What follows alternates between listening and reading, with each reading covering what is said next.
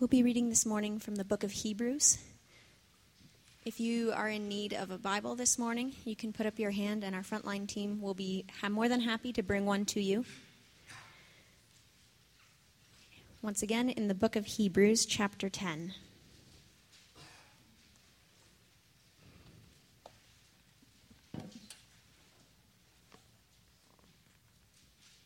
Beginning at verse 19.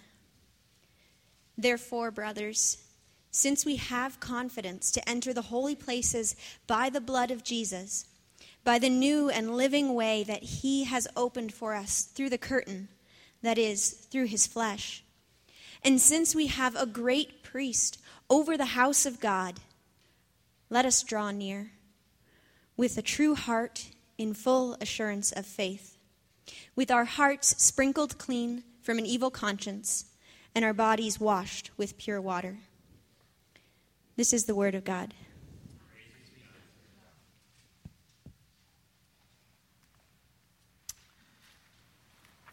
Well, morning. I'm James. If you are new with us, I'll be teaching from the Word today. We're actually going to be talking from Exodus 25 today, so that's where we're going to be camping out.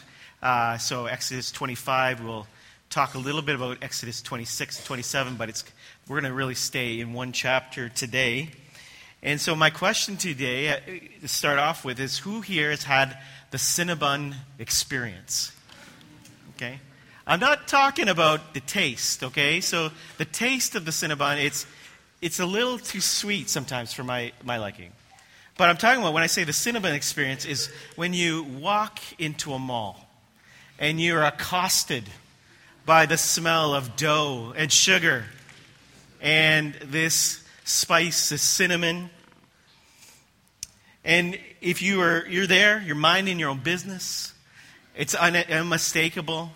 And if I was to ask you, how do you know it's real? How do you know that this you can't see it? How do you know that this thing, this smell, it's real? Well, you say, I just know. My nostrils can sense it. You had a real encounter with cinnamon. Okay? And it's not a mental delusion or it's not an emotional projection, but it's the real thing. And what's the effect of that? It actually, for most people, it's like you make the beeline to the food court, right? I'm not really going to go there, especially if you start heading down that direction and you find yourself unable to resist and you want more. You want more now. I was just thinking about this week when this kind of experience can be sort of make a bit of a correlation with the way people describe sometimes their experience with God. It's like it's hard to define. It's hard to explain how you know it's real when you talk about experiences with God. It's hard to quantify. But you would say, if you've had that, you'd say, this is real. This is a reality in my life. You've begun to breathe or sense God's compelling delight. And so I want to talk to you today about a historical, complex passage of Scripture. It's one that, for many of us, we've been fine as we read through Exodus, and all of a sudden you're hit with, there's a lot of detail here, and I have no idea what it's all about, and do I really need to know all these things?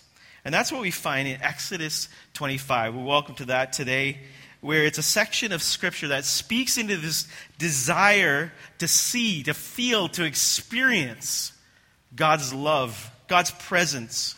And it also reveals a conundrum. We ask the question, as God reveals himself to be holy, how does a holy God actually live and dwell amongst a really sinful people? How does God even make this happen? Why would this even exist? And so we want to see this context around the passage. We have Moses. He's descending the mountain with God's law. It's been written on tablets of stone. And he's been given really a set of blueprints. It's a set of blueprints around this idea of building a tent, a portable tent called the tabernacle, where God promises that his presence would specially dwell. He would reside with his people in a special, unique way that all the other nations of the world, they don't have this. They have gods, but none of them dwell in this way. And so we want to take some time this morning just in chapter 25 to describe some of the things that are in this tabernacle. What exists here and what's the significance of them all? Because often we get lost in the details. But this big overarching picture, the one that I want you not to miss, you can miss all the details, but the big overarching theme is that this is a message about what God's presence looks like in your life. Sound good? So let's start reading. Chapter 25, verse 1. Let's read. The Lord said to Moses, Speak to the people of Israel that they may take from me a contribution. From every man whose heart moves him, you shall receive the contribution for me. And this is the contribution that you shall receive from them: gold, silver, and bronze, blue and purple and scarlet yarns, and fine twined linens, goat's hair, tanned ram skins, goat skins, acacia wood, oil for lamps, spices for the anointing oil and the fragrant incense, onyx stones and stones for setting for the ephod and the breastpiece. And let them make me a sanctuary, that I might dwell in their midst, exactly as I show you concerning the pattern of the tabernacle and all of its furniture, you shall make it. So first off, we want to start today, and we want to start with this first little section of Scripture. And we want to make a couple comments because I think it sets up some really important things for us to realize today as a church family. One is that we should see that this text reveals to us that God dwells in the midst of people, that God comes and meets with people, but he does it on his own terms. Okay? Don't miss this.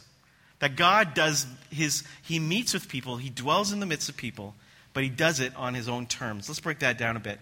One thing is that God, first off, calls people to give towards the building of this tent. And then it's not a forced give. It's not something that they have to do. He calls them to willingly give back to God what he has already given to them. God gave them the plunder of the Egyptians. Remember that?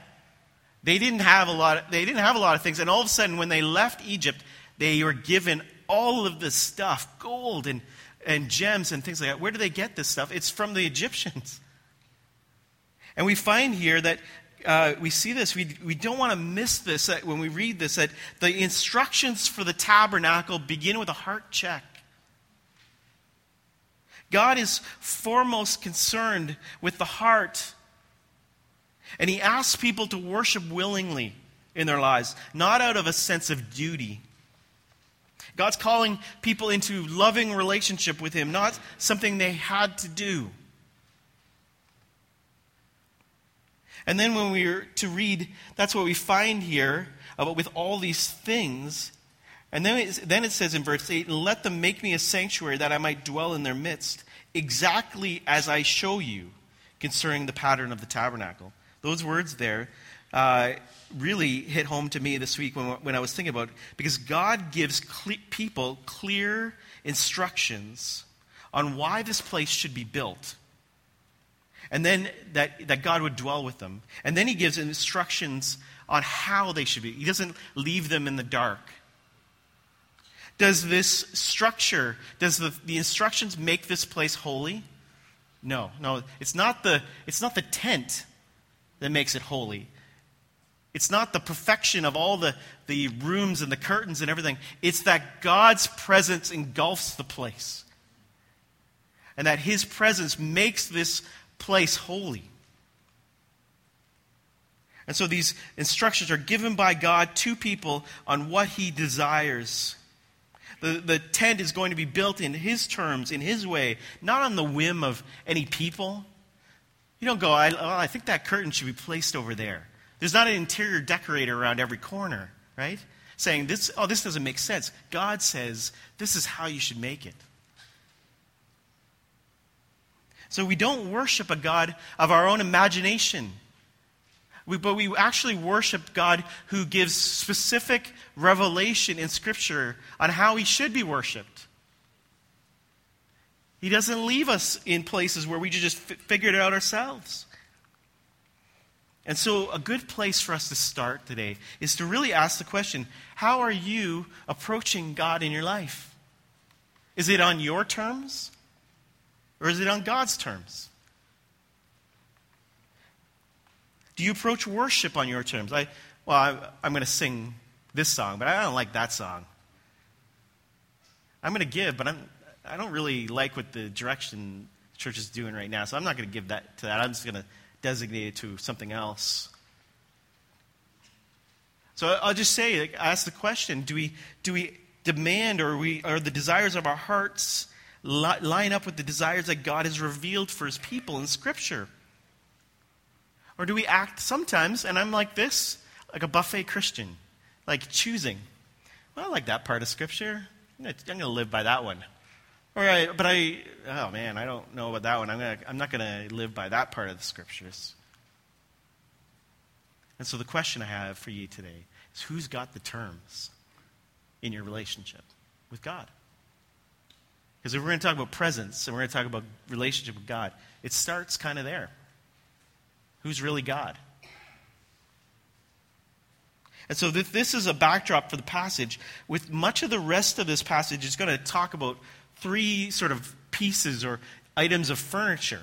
We're going to talk about furniture today in this rest of 25.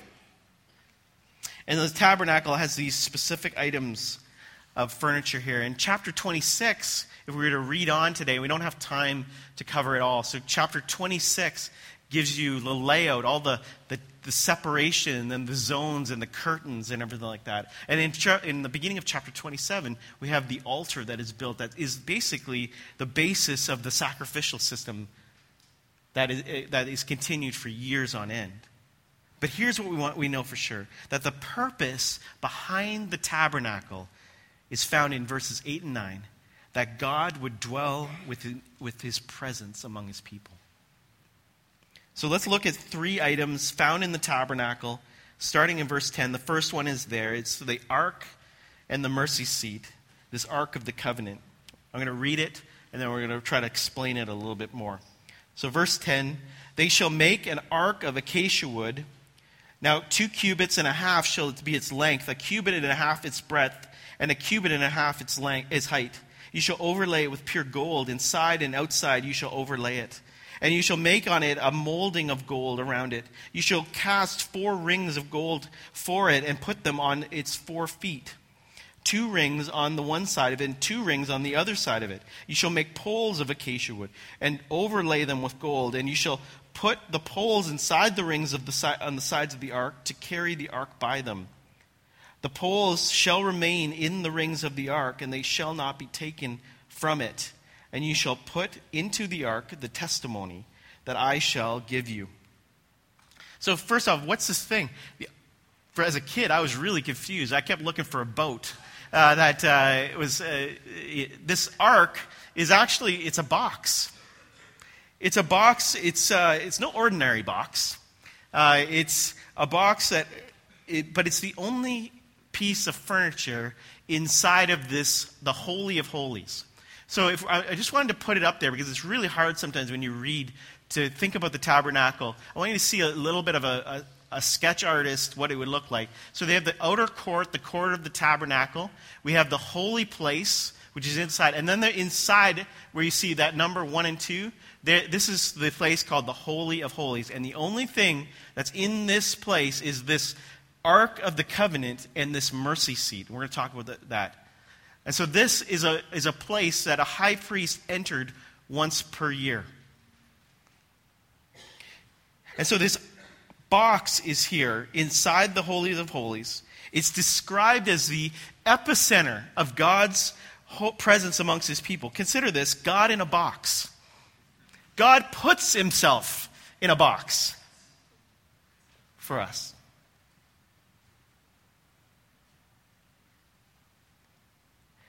God puts himself in a box in order to dwell with people.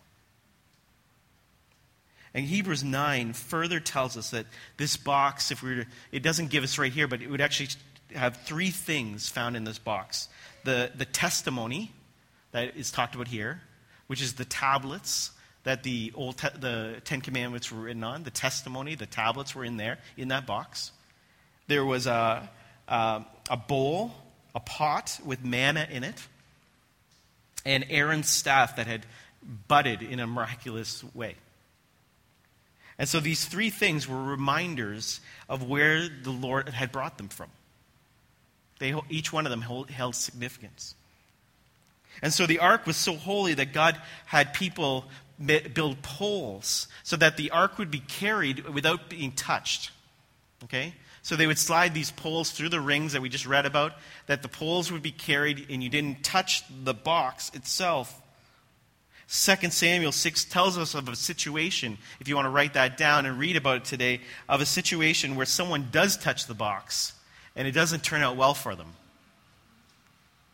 And they face consequences if they don't obey completely. And on this box there's a seat which serves as a lid. And this seat is actually, it's kind of a weird picture. It's a throne.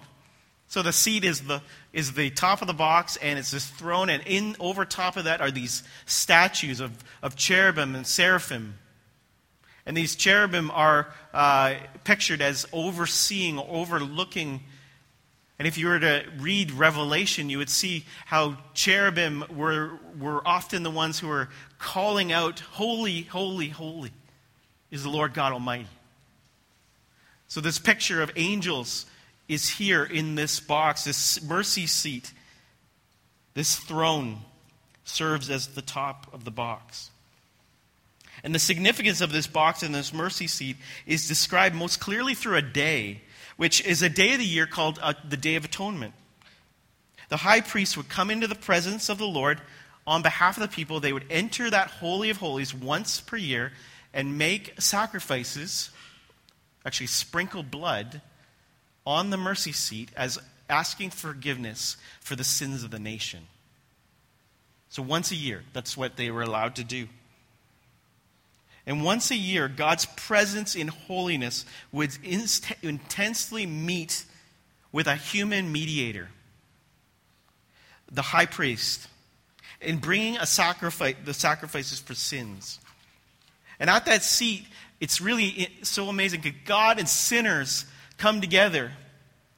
But it's not unchecked. It's not without conditions. The sprinkling of the blood that is sprinkled over that mercy seat, it reminded the Israelites yearly that they deserved punishment for their sins, that their sins had a cost. But instead, that seat would receive the punishment. It would have the blood sprinkled upon it, that God's presence would have the punishment symbolically sprinkled and cast upon it. The people of Israel deserved exile amongst their enemies, but instead received God's presence through mercy. And so this ark and this, what we read about here, and the mercy seat, they prove to have far greater significance to the people of Israel. They hold great significance for us today. And we're going to talk a little bit more about that, what we're going to see, but we're going to jump back to that in a few minutes. So that's the first item. We find the ark and the mercy seat. The second item that you're going to find here in this tabernacle is found in verse 23. Read with me. It says this: "You shall make a table of acacia wood. 2 cubits shall be its length, a cubit its breadth, and a cubit and a half height. You shall overlay it with pure gold and make a molding of gold around it. And you shall make a rim around it, a handbreadth wide, and a molding of gold around the rim.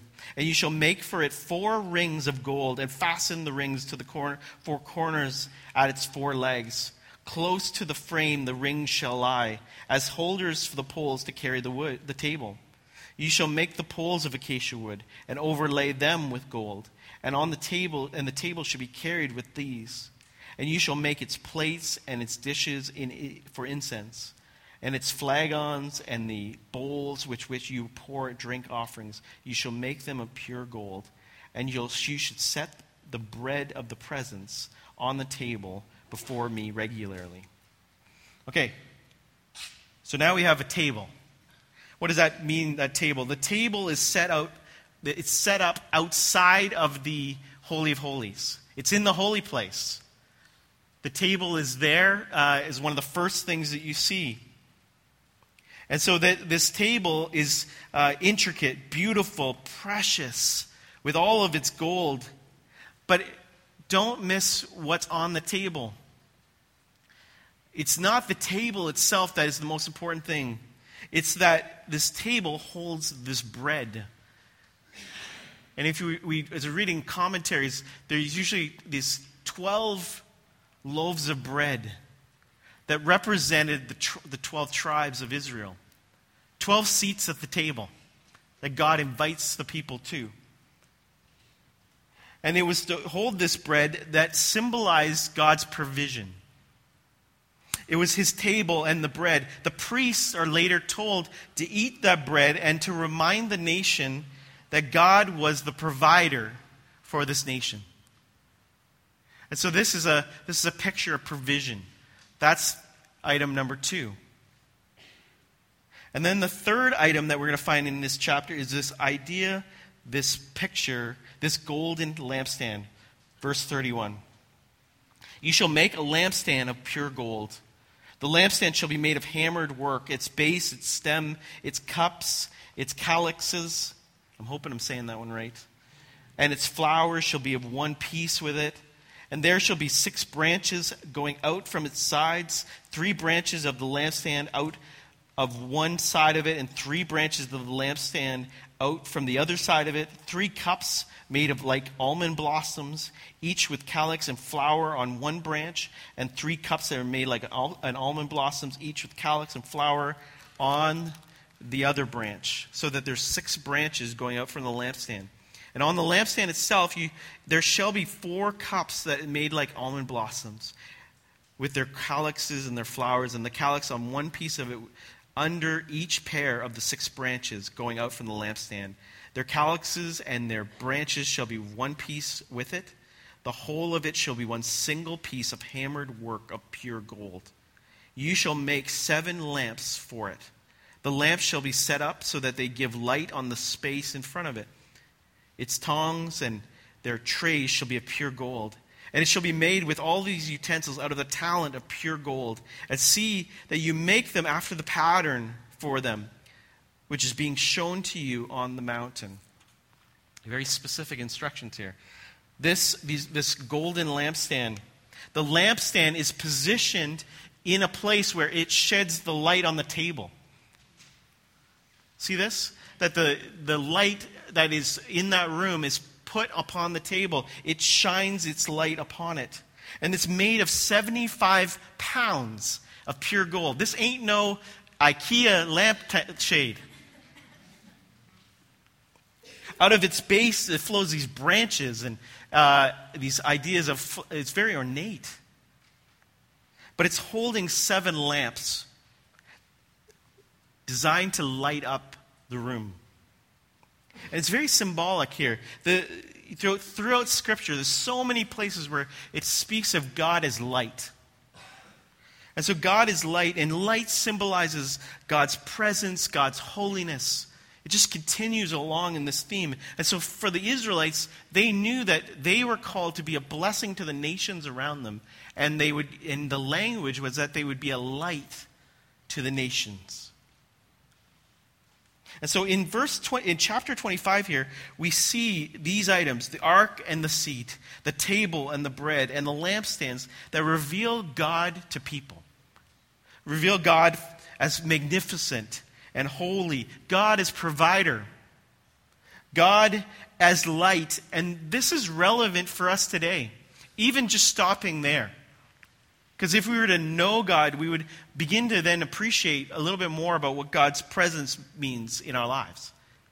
These are things that you and I can just know about God and study them. But at a heart level, all this talk about dwelling and tabernacles and all of these things are really, at its core, invitations into knowing God and knowing His presence in our lives. As Christians, we can experience this most acutely in the Gospels. You know, when we think about John chapter 1, you might want to flip over there. We're going to land there for a minute. John chapter 1. We see in this chapter, we see the fulfillment of the tabernacle. It's not just about furniture, it's about a holy God who invites sinners who have been messing up since Eden back into relationship with Him. And we know now what God's presence means for us to live with Him eternally as we read a chapter like John 1. So read with me John chapter 1. In the beginning was the Word, and the Word was with God, and the Word was God.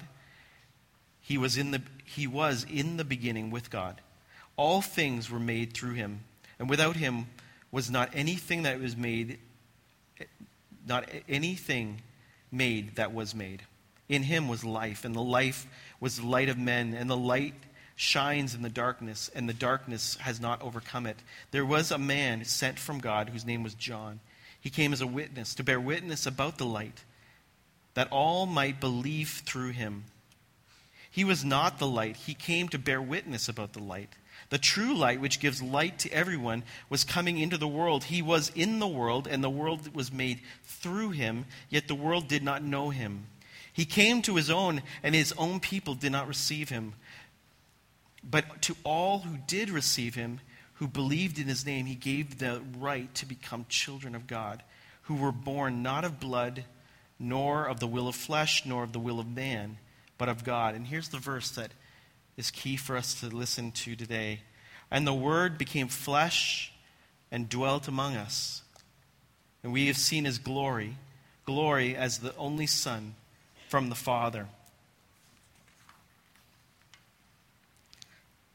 You know, in verse 14, we see this word dwelt. And if you were to read a paraphrase like maybe Eugene Peterson's The Message, you would have seen that's kind of the language is that God moved into the neighborhood. That's the idea of what Eugene Peterson says. But in a more literal context, this word dwelt is that Jesus took up residence, and you could actually translate it as he tabernacled among us. John Owen, a church theologian, he once wrote, "Everything that Moses did in erecting the tabernacle and instituting all of its services was intended to testify to the person and glory of Christ, which would be later revealed." And this is what this means for us today is that when you read a passage and you read about curtains and clasps and altars and details and sticks and gold and all these things, all these details, what we really should be hearing is an invitation from God into presence. Don't get lost in the details. The purpose of curtains in chapter 26 is not to separate us from God, rather it's protection. Because you know what happens when unconfessed and unforgiven sin, when someone who comes into the presence of God, if they were to come into the presence of God unatoned for, what would happen to them? They would surely die. That is the holiness of our God. And so these curtains set up protection from the holiness of God so that we would not just enter blindly here. The Israelites would not just enter blindly. And while God had every right to give up on us, instead Jesus comes to dwell with us. He tabernacles amongst us. And we can hear this invitation from the gospel that comes from each of these items from the tabernacle. So I want to walk back through those items one more time. We want to hear what the invitation is. And the first invitation is this, that God invites us to experience the end of shame and guilt in his presence. Do any of you here today experience struggle when you come to God because you're struggling with shame and guilt in your life? The Ark of the Covenant, the mercy seat, they invite us to the end of shame and guilt. Because through the gospel, the good news of Jesus, the work and provision of salvation is actually described like what happens here at the mercy seat. The blood sprinkled on that seat yearly is no longer required. It's no longer required just once a year because Jesus' blood covers all who believe for eternity. All sins. I'm talking about your past, your present, your future. All of them are covered by the blood of Jesus when he dies on the cross and you place your faith in him. And so the author of Hebrews, he describes Jesus as a high priest, a priest, and a sacrifice. When he says this in Hebrews 2, he says, therefore he had to be made like his brothers in every respect, so that he might become a merciful and faithful high priest in the service of God to make propitiation. Let's explain that word real quick. Propitiation is a sacrifice that takes away the wrath of God. Okay? We don't often talk about the wrath of God. So God's anger against sin is poured out upon Jesus for the sins of the people. In 1 John 4:10 it says this is his love, that we have loved God, not that we have loved God, but that he loved us and sent his Son to be the propitiation for our sins. So in Jesus, you and I have a mediator. He says he's the high priest. And then it's a weird mixed metaphor because your high priest crawls up onto the altar for you. He doesn't just be your high priest. He crawls up and becomes the sacrifice for your sins. And he takes the wrath of God against sin so that we can be forgiven. We can be restored. We can be healed in his presence. We are no longer Adam and Eve hiding in the bushes. This is good news. Amen. We're no longer hiding from God in the bushes while God's walking along saying, where are you? We don't need to be shamed. And this is the message of the gospel, that every sin is capable of being forgiven when you and I surrender our hearts and our lives to this great God. So that's the first invitation, that God invites us to experience the end of shame and guilt in his presence. The second one is that God invites us to be satisfied fully in his presence. In the table and the bread, we can look forward and hear the words of Jesus. You know, Jesus in John 6, he has just done the miracle of feeding thousands of people. It says 5,000 men, but really the crowd would have been bigger than that, of children and women. And so he's fed these thousands of people, and in response to this miracle, Jesus later on responds to people around him, and he says this, he says, I am the bread of life. Whoever comes to me will never go hungry, but whoever believes in me will never be thirsty. And so God knows that we need and that we're prone to worship anything and anyone that we can remotely find satisfying in our lives. We often try to bring meaning and happiness into our lives through the relationships with people around us, with the things of this world. And he also knows that there's an emptiness that is so caused by this. This emptiness that comes with pursuing things that were never intended to fulfill your greatest needs of your life. And so we have an invitation when we see this table and the bread to come and to be satisfied in God's presence, to know him, to love him, and to receive from him the satisfaction that we really need. We crave. And in any crowd like this here today, there are some of you who are at different places along your journey, whether you believe and have faith in Christ, maybe you've been following Jesus. There's others that you say, I'm checking out, I'm a skeptic. But even the believer and the skeptic, all of us can be easily swayed into our cravings. We want our desires of our lives fulfilled often by false idols. And in the gospel, Jesus is saying that only He can satisfy. Anything else that you're resting your hope in, anything else that you're building your identity upon, you're pursuing for gain, none of this stuff is going to work.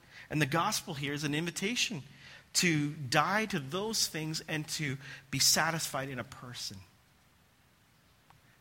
And so if God invites us into experience the end of shame and guilt, He invites us into being satisfied in His presence. And lastly today, He invites us to join Him in inviting others to experience His presence.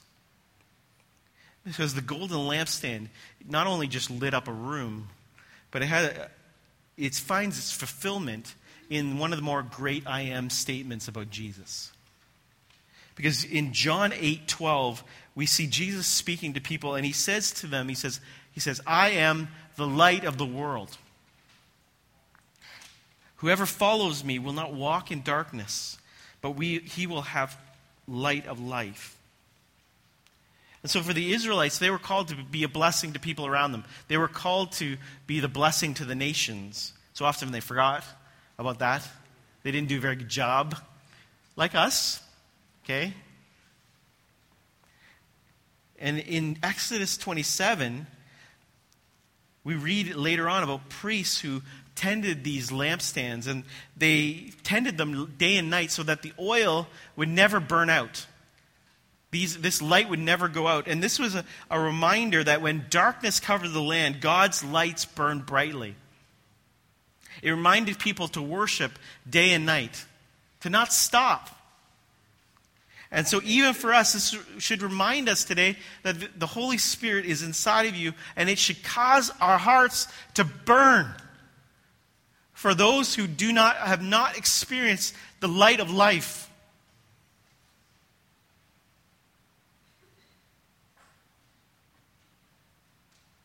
So when we talk about word and deed, when we talk about our mission to being light to the darkness, it's not just some nebulous idea. It's real people who you're doing life beside in your workplaces. It matters. People's lives matter. And it's not on you to save them, but it is our responsibility to realize that God is using people to bring the light to the nations. And I'm not blasting you. I'm just saying from my heart to yours as your pastor, it matters. We are as church. We are called to show God's glory all around us in what we say and equally what we do. This involves sharing the gospel with our lips. You cannot live your life and be silent completely. But it's equally as important that your life and your actions live into that light as well. Because key components of light bearers are this, that the Holy Spirit flows out of us, and we are doing life with God, not for God, not under God, not over God, which we talked about. But we resemble Christ, full of truth and what? Grace. And so Jesus tells us, He says this, you are the light of the world. Matthew 5. A city on a hill cannot be hidden. Nor do people light a lamp and put it under a basket, but on a stand. It gives light to all the house. And in the same way, let your light shine before others, so that they might see your good works and give glory to the Father who is in heaven. And so the light of the lampstand is to point to God's glory. That's the purpose there. But now, likewise, the light of God's people should point others to the glory of Jesus. And that is our mission, the heartbeat of this church, the heartbeat of your leadership, that we would be people, gospel people.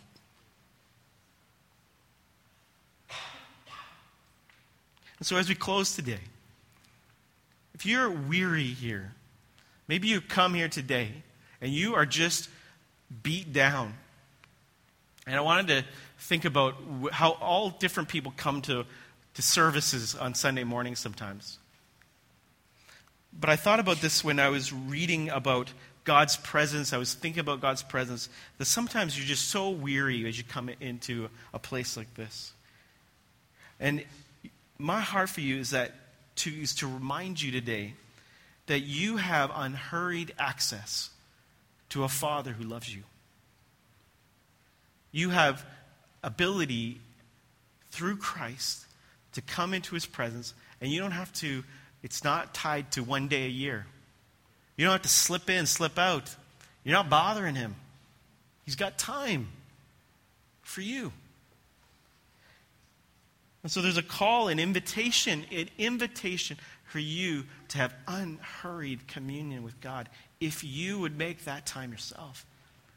So would this week be a week where you commit in your heart, you say, I'm going to set aside not just time, but I'm going to set aside, try to put away unhurried, distracted time to just be in God's presence. Really important. And you know this is a privilege because of the work of your high priest through Jesus. It's a privilege.